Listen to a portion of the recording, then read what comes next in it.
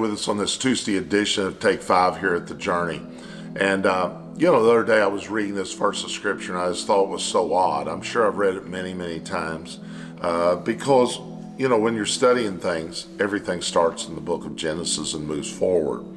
But this scripture caught me as I was reading this, and it's in Genesis 1, verse 23. And then there was evening, and there was morning, a fifth day. So God calculated a day. He said there was a evening, and then there was a morning. Like as us as people, we start with morning, then comes evening, and that's what we would count a day. Like today, we're out doing our thing today, whatever we have to do in our jobs and things in life.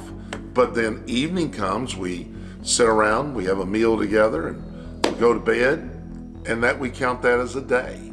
Like this is Monday or Tuesday or Wednesday or Thursday. And so, the Lord just kind of started speaking to me through that scripture because, He doesn't do things like we do things. He says, acknowledge Him in all our ways.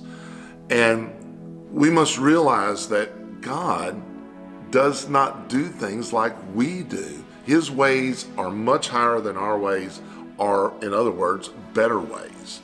And I just started really dwelling, and it starts in darkness.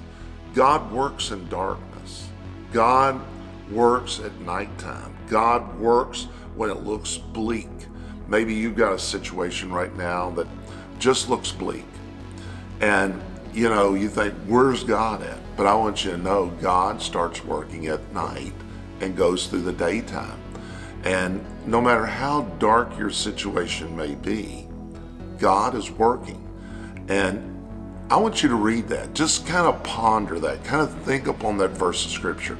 Because it really surely strengthened me, because I thought, God, you don't work like me. You know how to do all this stuff, and you got it.